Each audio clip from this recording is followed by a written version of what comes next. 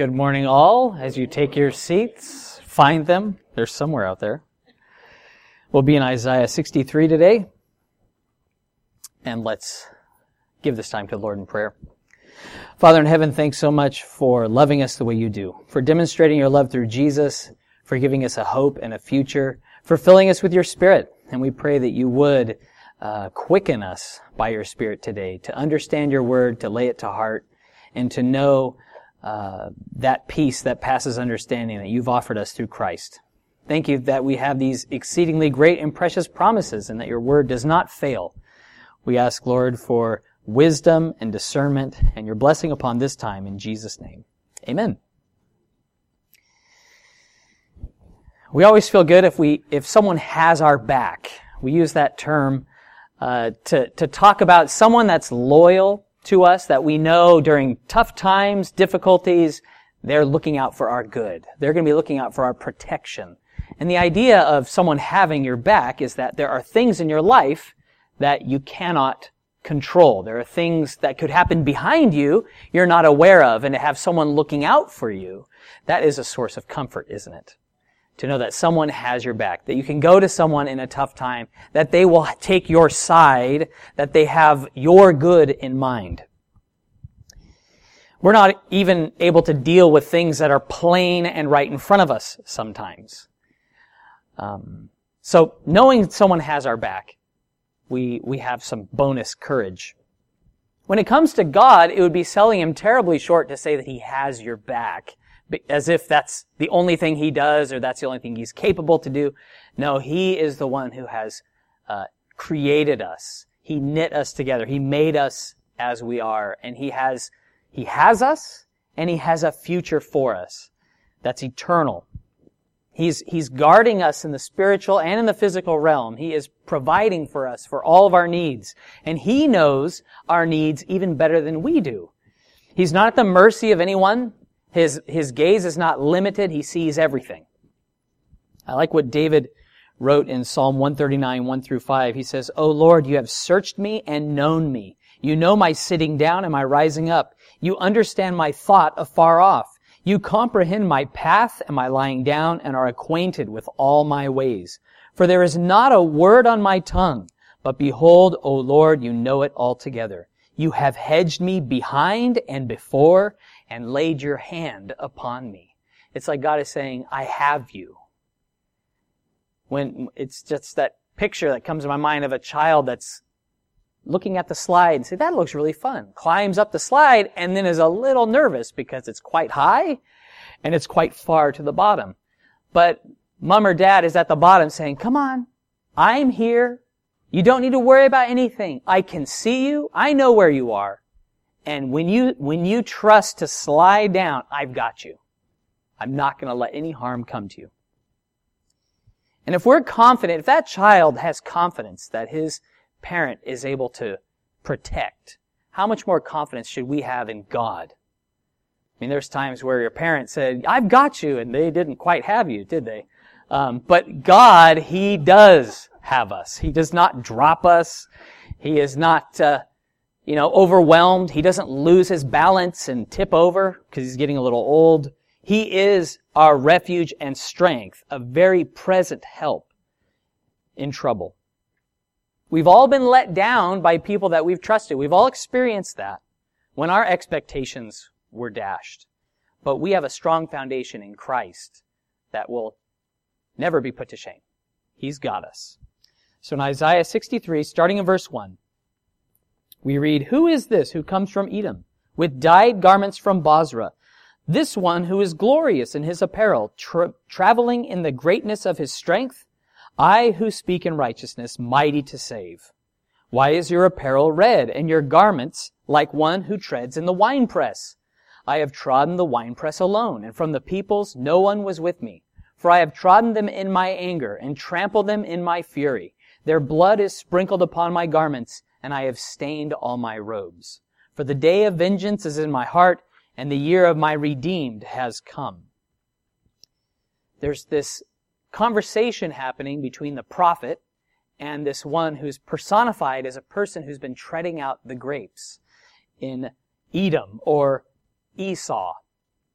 And as you would tread out the vintage, you would have the grapes in a vat, and you would walk upon them with bare feet, and the juice would get onto your robes. It would spatter your garments. And so he says, who is this coming out of Edom? And this phrase, the treading out the vintage, is a picture of God's judgment. And we see that in Revelation as well. We'll get to that. But it's not just a farm worker who's come out of Edom. It is the glorious one who is great in strength, it says in the passage. It's none other than God, the God of Israel. He's righteous and mighty to save. He would repay the Edomites for their sins against his people. Esau and Jacob,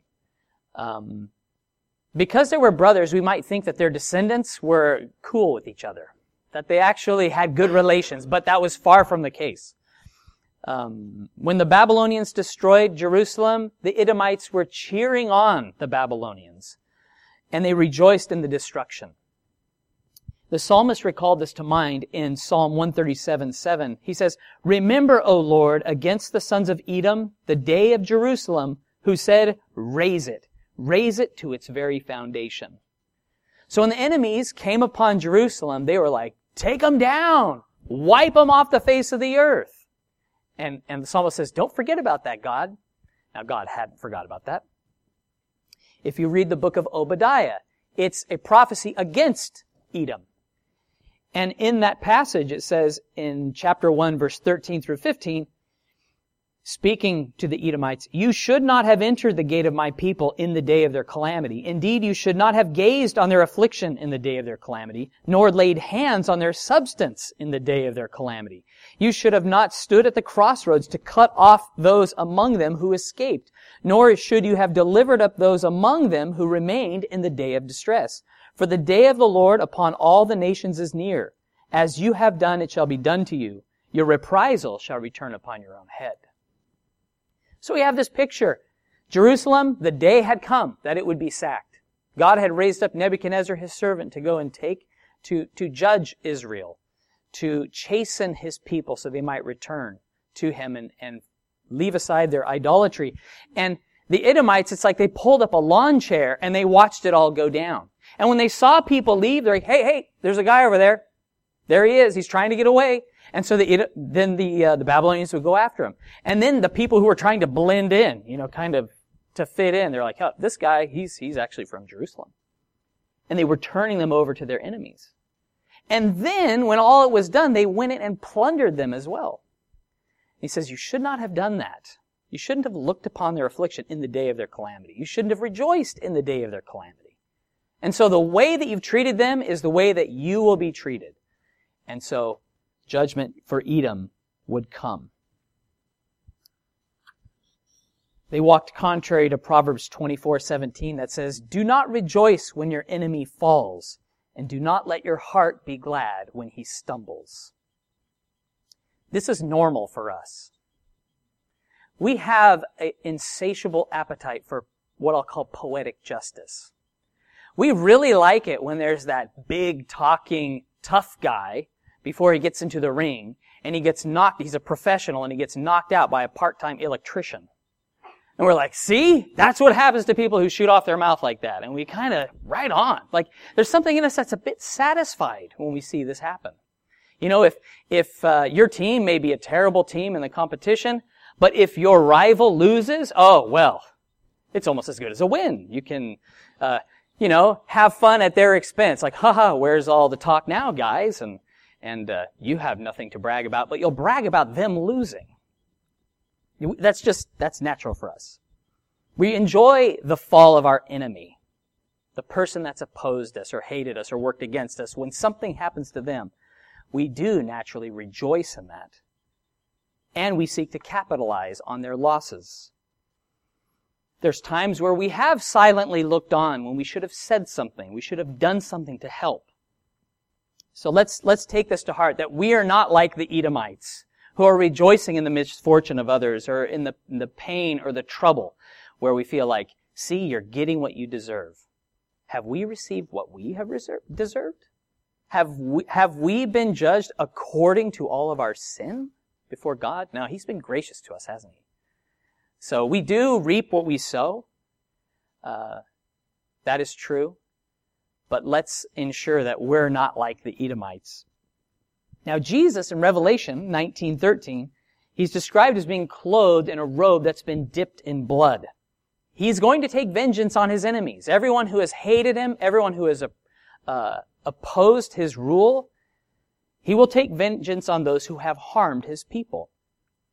And in the Isaiah passage, going back to it, I have trodden the winepress alone, and from the peoples no one was with me. For I have trodden them in my anger and trampled them in my fury. Their blood is sprinkled upon my garments, and I have stained all my robes, for the day of vengeance is in my heart, and the year of my redeemed has come. So God was responsible for the fall of Edom, even as the Edomites were guilty of sin. The Bible says that God takes no pleasure in the death of the wicked.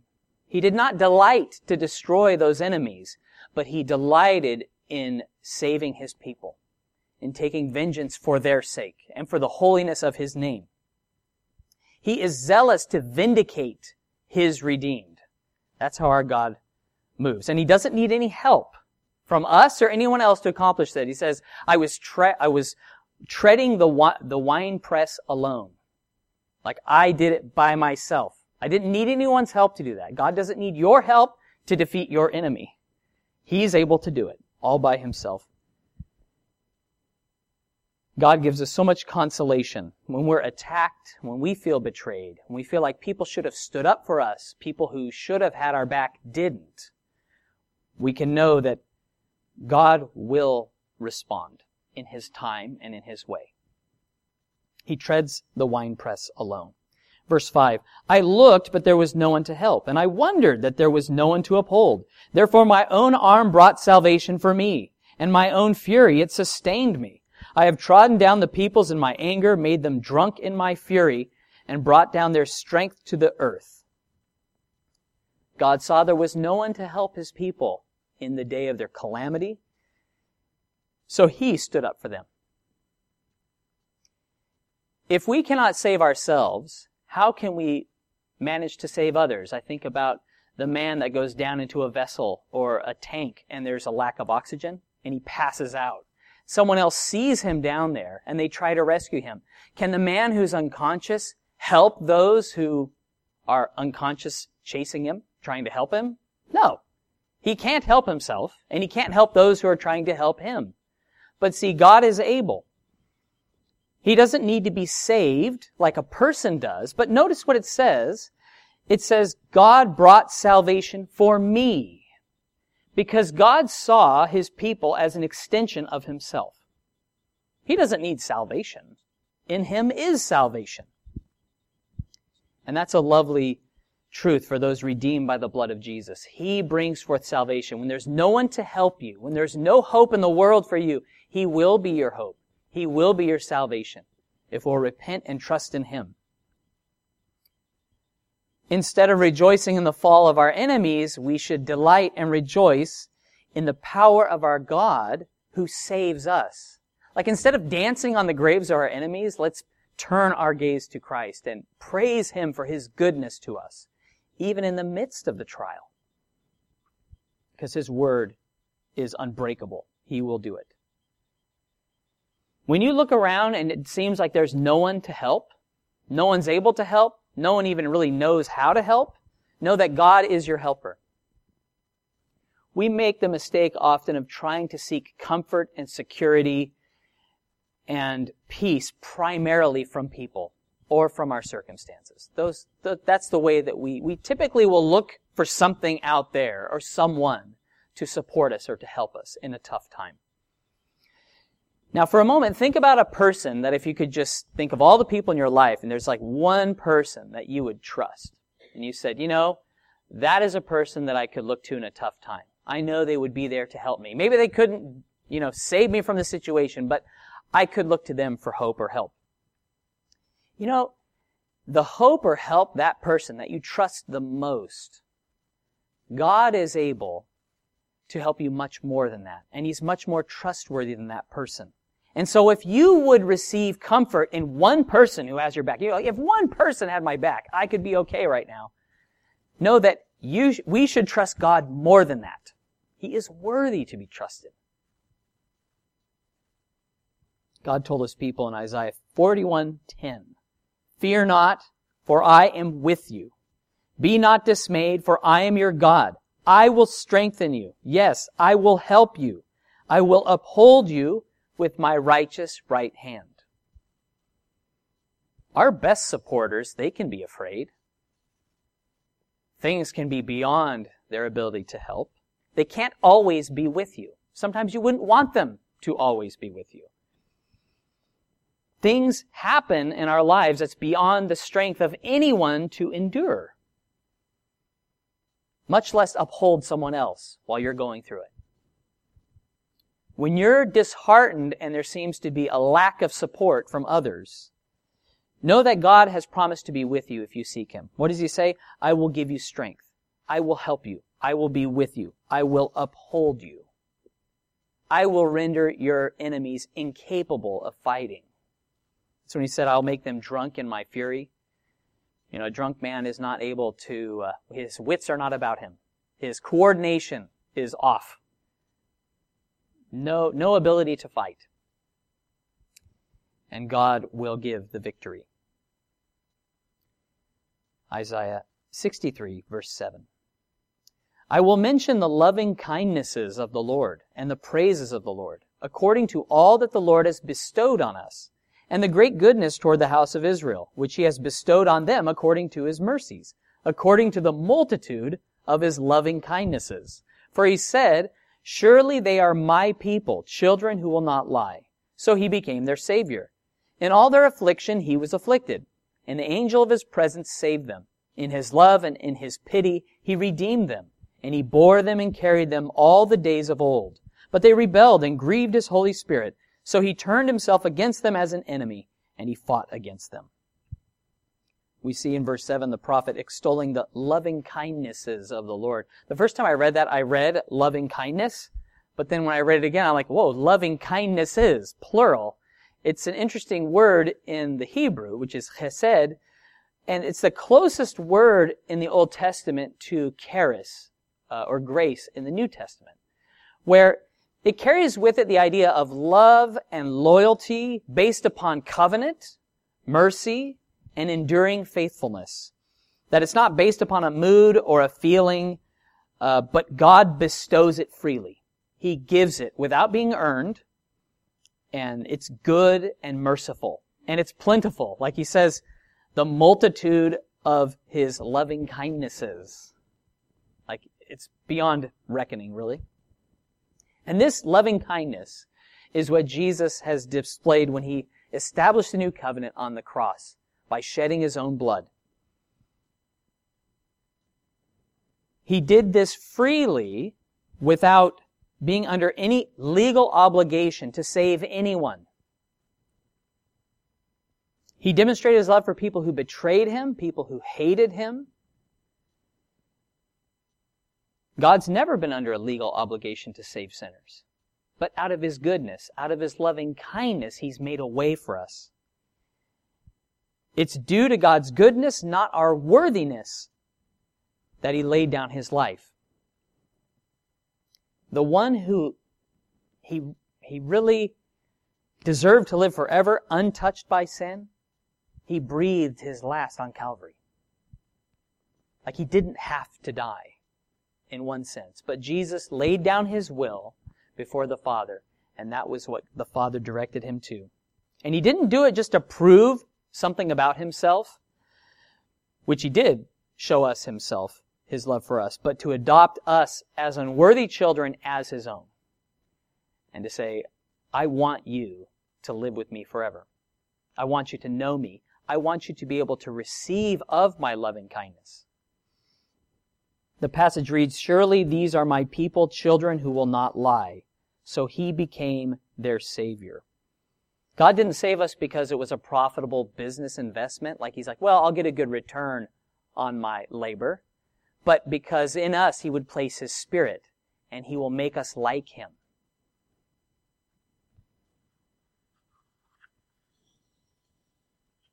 But Lima, the commentator, he says of this Hebrew word lie, because I was like, well, God's people won't lie. Well, we've all lied, haven't we? But he says this word here, it means it was applied to a fountain, pit, or brook that contained no water anymore, and so disappointed the thirsty person, and to a fruit tree that no longer yielded any fruit. With this one significant word, the Lord meant to say that His people will not deceive and disappoint Him. So if you were thirsty and there was a place where you knew that you could find water and you would go to that, you wouldn't want to be disappointed by finding that it was dry. And same thing with fruitfulness. Now, when we are born again and the Spirit of God comes within us, it's like a fountain of living water that flows from us. He is the source, right? So there is this refreshment that's not going to run out. It's not going to dry up one day. He's not going to be disappointed because He's the one supplying that living water. And fruitfulness, right? The fruit of the Spirit comes through our life. He comes in. He changes our hearts and our minds. We are able to make decisions that honor Him, and then we become fruitful. And He says those who are fruitful, He prunes so that they can be more fruitful. So because we have been born again and made new, and His Spirit is now within us, we will not be dry. Now we can get dry because we stop seeking the Lord to sustain us. But His source, He's like, I'm never going to be disappointed in them. I love that. God's not disappointed in you. Because He's purchased you. He chose to do it. He wanted it. And He wants you. He will transform us into His likeness. Speaking of Israel in verse 9, it says, in all their affliction He was afflicted, and the angel of His presence saved him. In His love and in His pity He redeemed them, and He bore them and carried them all the days of old. But they rebelled and grieved His Holy Spirit. So He turned Himself against them as an enemy, and He fought against them. When the whip of the taskmaster was laid upon a Hebrew slave in Egypt, God felt it. When David was slandered and pursued by King Saul, though he had done nothing to deserve death, God knew all about it. When there was a mother sobbing over the loss of her child during the Babylonian siege, God experienced that. He heard her tears. He saw her tears. He heard her cries. He knew what had gone on. And these were people who felt like, where's God? Where's God right now? When they were in bondage, it says, I read this morning, that the cries of the people came up before the Lord for years and years, 400 plus years in Egypt. David, 10 years approximately, fleeing King Saul. He's like, Lord, there's so many that are multiplied against me. And then God's people with the Babylonian siege and saying like, how could you let this happen, God? I thought you were all powerful. I thought you loved us. But look at what's happening. In all their affliction, it says, God was afflicted. He chose to take their affliction upon Himself. And God was able to carry His people regardless of the burdens they carried. What an encouragement for us. And He says, be casting those cares upon me. He's able to bear them. Only God who loves and pities His people can redeem them. That's why we know that this is talking about the Lord. It says that God's presence, they were led by that pillar, a pillar of cloud in the day and a pillar of fire at night. Now, Paul makes this connection to Christ in 1 Corinthians 10, 1 through 4. It says, moreover, brethren, I do not want you to be unaware that all our fathers were under the cloud, all passed through the sea, all were baptized into Moses in the cloud and in the sea, and ate the same spiritual food, and all drank the same spiritual drink. For they drank of that spiritual rock that followed them, and that rock was Christ. So when God delivered His people, the angel of His presence, or literally the angel of His face, was with God's people to protect them. He guided them in that pillar of cloud or fire by night, and He protected them. And so Christ was there. God was there, protecting His people, guiding them, providing for them the water out of the rock, the manna that fell from heaven. He gave them everything they needed. But despite God's loving kindnesses toward His people, it says they didn't remain faithful to Him. They rebelled and grieved His Holy Spirit, and so He turned them. He was not their enemy, but He became as their enemy. He opposed their departure from Him. His love for them would not allow them to rebel without a fight. He was going to do everything in His power to cause them to see His love and His provision. In other scriptures, He compares Israel to His lovely wife that He chose, that He provided clothes for her and ornaments, and He gave her delicious food and a place to stay. But she used her beauty to play the harlot, and the ornaments He gave her, she fashioned them into idols, or she used them to try to buy other lovers, to get them to sleep with her. And her choices caused her to be the victim of abusive relationships. But even still, He pursued her, and He spoke kindly to her, and He says, "Come back to me. I'm the one who was the source of everything in your life." And God allowed other nations to attack, ultimately to destroy Jerusalem and Samaria. And they learned hard lessons through war and starvation and famine. But unlike the Babylonians or other nations that just wanted the Israelites wiped off the face of the earth, God sought to restore them. He chastened them. He loved them. He didn't hate them. Now sometimes that love, it can feel like hate when we're not getting our way. But God's motive was to discipline His people so they would come back. He wasn't going to make it easy on His wandering bride to go from lover to lover. He was going to restrain her in some way. And then He gave her over to those desires. And there was pain. There was trouble. But God had not forgotten them. God still loved them. God would bring them back to Himself. Now we, as Christians, we can rebel against the Lord. We can grieve the Holy Spirit. And God will chasten us. His ways don't change. He will still be faithful to us. And He will permit us to walk outside of His will or to go outside His protective covering. And He'll let the devil chew us up and spit us out and use and abuse us until we come to our senses that we need Him and we need His salvation. Isaiah 63, verse 11. Then He remembered the days of old, Moses and his people, saying, "Where is He who brought them up out of the sea with the shepherd of His flock? Where is He who put His Holy Spirit within them, who led them by the right hand of Moses, with His glorious arm dividing the water before them, to make for Himself an everlasting name, who led them through the deep, as a horse in the wilderness, that they might not stumble, as a beast goes down into the valley, and the Spirit of the Lord causes him to rest, so you lead your people to make yourself a glorious name." You have the people in Babylon, right? They have heard of the great salvation of the Lord.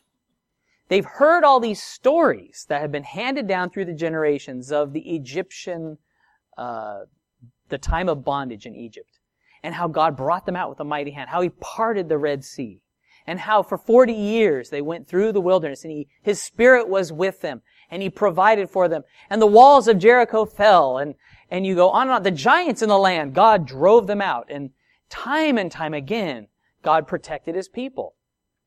During the Passover, and they would remember the great deliverances of God. They remembered the songs of Moses and Miriam and His great salvation. But they wondered what had happened to the God we've heard so much about. Like, I thought God was mighty. I thought He just, He opens doors and He makes the captives go free. And man, it's been many years now and we're still like, where is God? What's going on? In the old days, God's presence was among His people. Where is He now? Where's God's deliverance in Babylon? They were scratching their heads. Like, what about the plagues? Like, God plagued the Egyptians. Why isn't He plaguing the Babylonians? Why aren't we being saved? I thought we were God's people and that He cared about us. There is a tendency in us to entertain nostalgic and romantic notions about the days gone by that were better than the days we're experiencing now. I think if we're struggling and suffering, that's likely that we'll do that. Our minds might drift back to days gone by, or perhaps days we've just heard about. We haven't really experienced it. But the truth was, God's presence was with His people. He knew what they were enduring. He was still the same God, mighty to save. It was God's people that had changed. God hadn't changed. His promises were still true. Judges 2, it says, after that generation who first entered Canaan and God drove out the enemies before them, there arose a new generation that did not know the Lord. They didn't know God. They heard about everything God did, but they didn't actually know Him.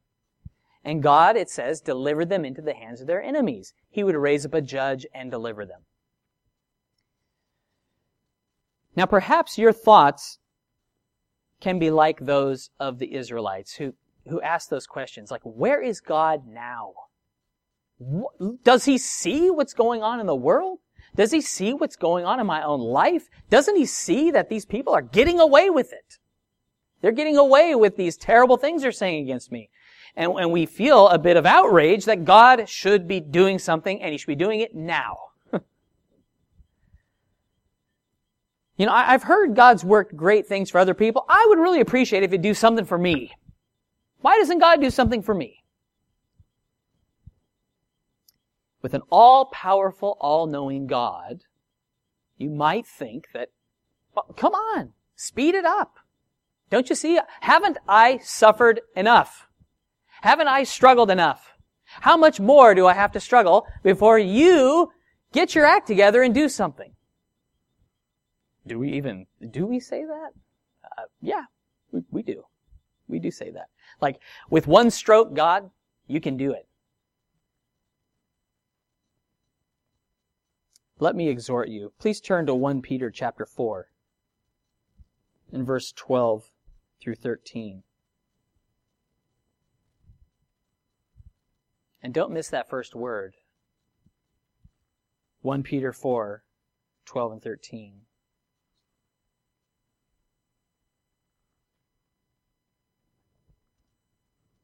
It says, Beloved,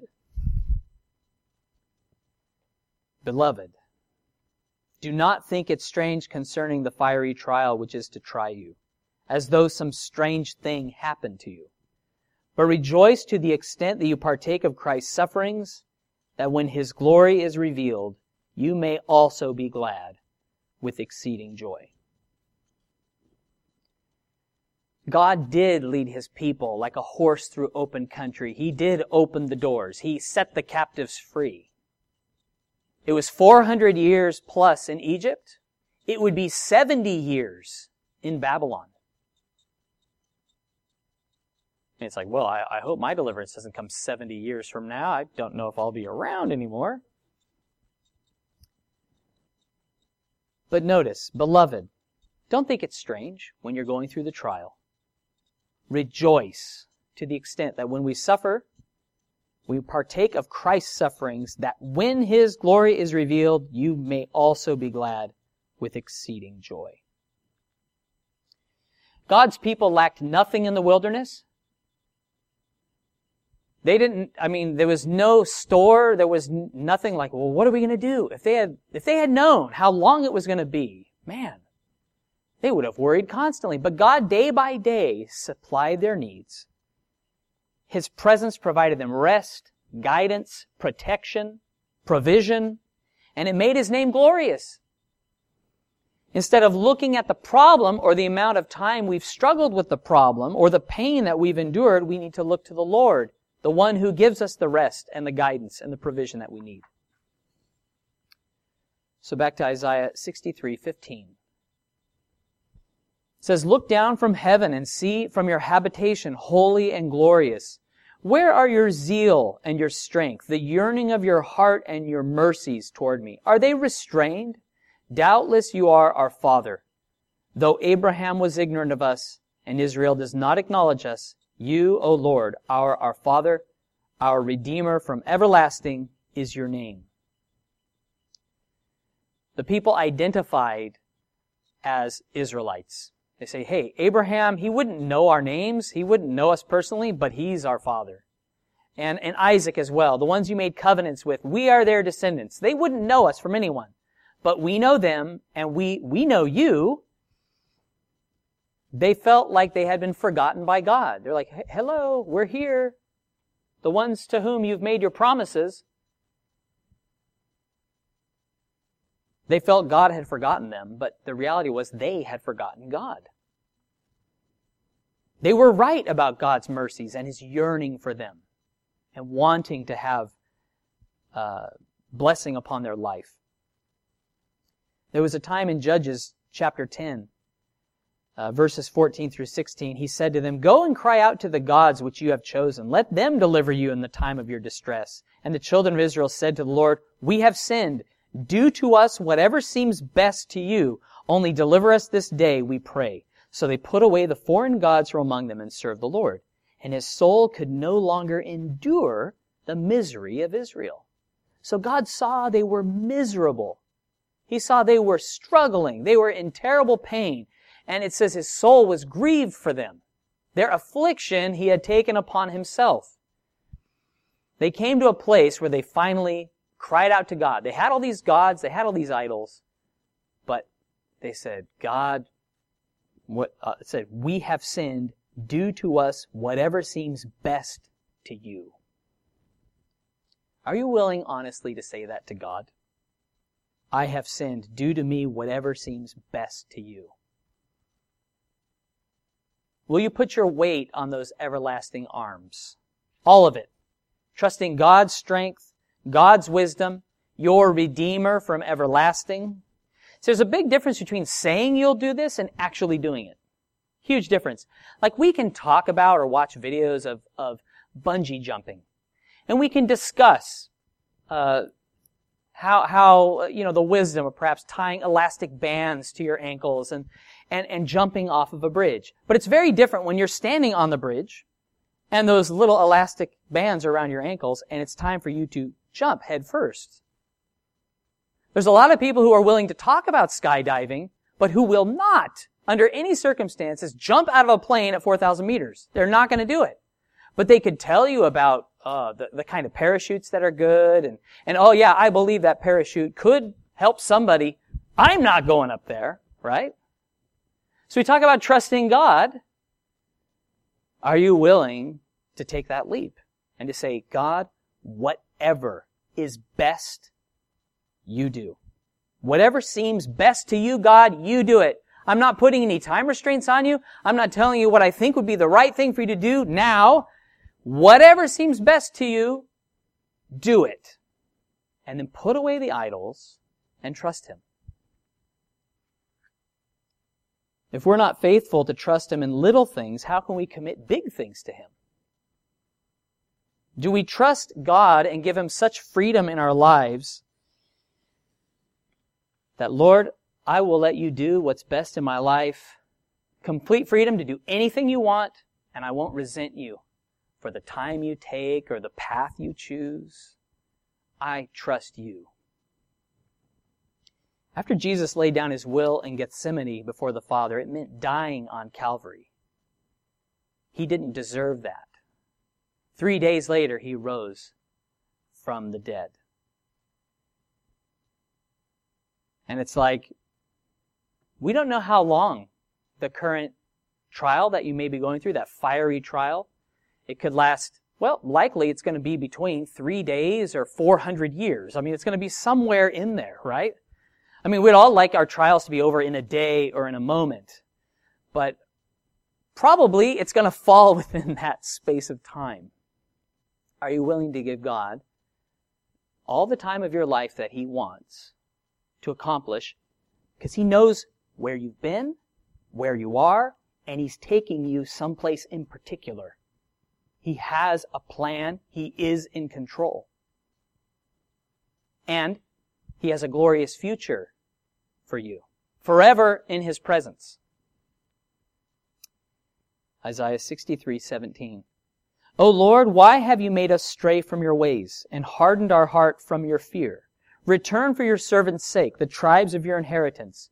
Your holy people have possessed it but a little while. Our adversaries have trodden down your sanctuary. We have become like those of old, over whom you never ruled, those who were never called by your name. When Isaiah penned these words, the temple was still standing. It had not fallen. The Babylonians had not come yet. This is all spoken prophetically of what would happen in the future. And much of Isaiah is so specific that people have surmised that it must have been written after the fact, because it's so precise. But we know that Isaiah did write this. And it happened as God said. People refused to repent for their idolatries. They rebelled. The Babylonians destroyed Jerusalem. And the vast majority of those who survived were taken into captivity for 70 years. And it seemed like Israel was just like any other nation that had been destroyed by the Babylonians, just like the Edomites or the other ites that were out there. Now, one thing I appreciate about the Scripture is it does not sanitize or attempt to hide how God's people felt in the midst of their affliction. When things were bad, if you read the Psalms sometime, you read the book of Job, you see people who fear God and love God, they still question God. There can be tough times that make us think, like, why does God allow such suffering? Where is God right now? Why isn't He doing something to help? Doesn't He see what's going on? Now, these questions, they're not theologically sound that are being asked in this passage. Of course, God is not the one who causes anyone to stray from their ways, but they're saying, hey, God, you're in control of everything, and we're so far from you. Why'd you allow us to do that? Why'd you let us go so far? God hadn't hardened their hearts at the beginning. They hardened their hearts against His Word. They trampled His Word under their feet, and so He allowed the enemy to trample down the sanctuary. He says, you guys have trampled my Word. So He was not responsible for their sinful condition or their distance from God. They had chosen that. They had created exceptions and caveats to accommodate sin, and God allowed the destruction of Jerusalem to purify people unto Himself. It didn't matter between Edom, Israel, Babylon. They all would reap what they had sown. So to sum up, fellow Christians, God has much more than just your back in mind. It's not about just having your back as you go through this life. He has a plan in the things He allows, even things that are hard and devastating, that seem like there's no remedy. And really, there isn't a remedy on this planet except from God. That comes through Jesus Christ. His plans are for your good. He is in control. Will you lay down your will for your life before Him today? Will you say, God, whatever seems best to you, do it, and I will do my part to walk in obedience to your word, to the things that you're telling me. We want God's presence, right? But if you think back to the very first time that there was sin, Adam and Eve were hiding from God's presence. Like, they wanted God's presence, but they couldn't abide in God's presence. They were trying to cover themselves with fig leaves. And He's like, hey, Adam, where are you? Where are you out there? He knew where he was. We're often like the Israelites. We can be in bondage and we say, where is God? Why isn't He doing something? If you could turn to Nahum, chapter 1, 5 through 7. May the Lord help us to draw near to Him in faith and to understand His greatness and worthiness to be worshiped and honored and praised. Nahum chapter 1, 5 through 7. It reads, the mountains quake before Him, the hills melt, and the earth heaves at His presence. Yes, the world and all who dwell in it. Who can stand before His indignation? And who can endure the fierceness of his anger? His fury is poured out like fire, and the rocks are thrown down by him. The Lord is good, a stronghold in the day of trouble, and he knows those who trust in him. Interesting mix, isn't it? Like the earth, it gets it. It actually trembles before God. The mountains melt, the hills melt in his presence, and yet we can have a heart like flint. We don't quake before the God of all the universe. We don't seem to feel any need to examine ourselves. How is it that the hills can melt and I can be like a stone? How can it be? But may God remove our heart of stone and give us a heart of flesh, a heart that can feel, that will rejoice in his presence. Because it says in verse 7, the Lord is good, a stronghold in the day of trouble, and he knows those who trust in him. That trial that you're going through, is it causing you to pursue the Lord and to seek his presence, or to run away from him because you're afraid of what's going to happen? May we run to him. May we see that he is our refuge and strength, a very present help in trouble. And he knows all who trust in him. You know, when you hear of the earthquake and there's a building that's fallen, like I've seen it on the news, not too many earthquakes in Australia. But when there is an earthquake and they always send in like the first responders and the dogs and people with equipment to find if there's anyone there. And they're not really sure. They figure there's people there, but they don't know. It's not like everyone checks a register when they go into any particular building. But God knows who's in there. And God is able to save us when we feel like our world has crashed down upon us. And we're like, does anybody see? Can anyone hear me? You know, I need a drink. I'm thirsty. I'm hoarse from shouting. Is anyone here? God, he knows. He's got you. He says, I have you. Trust me. Let's go to him. Let's pray. Lord, thank you that you've given us this word today. Lord, may we take it to heart that you are trustworthy, that you are good, you are a stronghold in the day of trouble, and that we can wait on the Lord and be strengthened. Teach us how to do that, Lord. And if our hearts have become hard, we pray, Lord, that we would be given soft hearts from you, that you would just pierce us with your word today so that we might recognize how good you are, how glorious and awesome. And if there have been doubts that we've given place to in our lives, if there are fears that we have allowed to control us, Lord, we repent of those.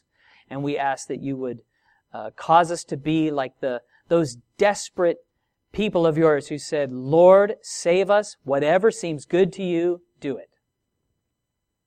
And Lord, whatever you tell us to do, may we do it. Thank you that you are worthy and you are awesome. You are mighty to save, and that you love us. You won't forget us. You do much more than just have our back, but you hold us, and you will for eternity. In Jesus' name, amen.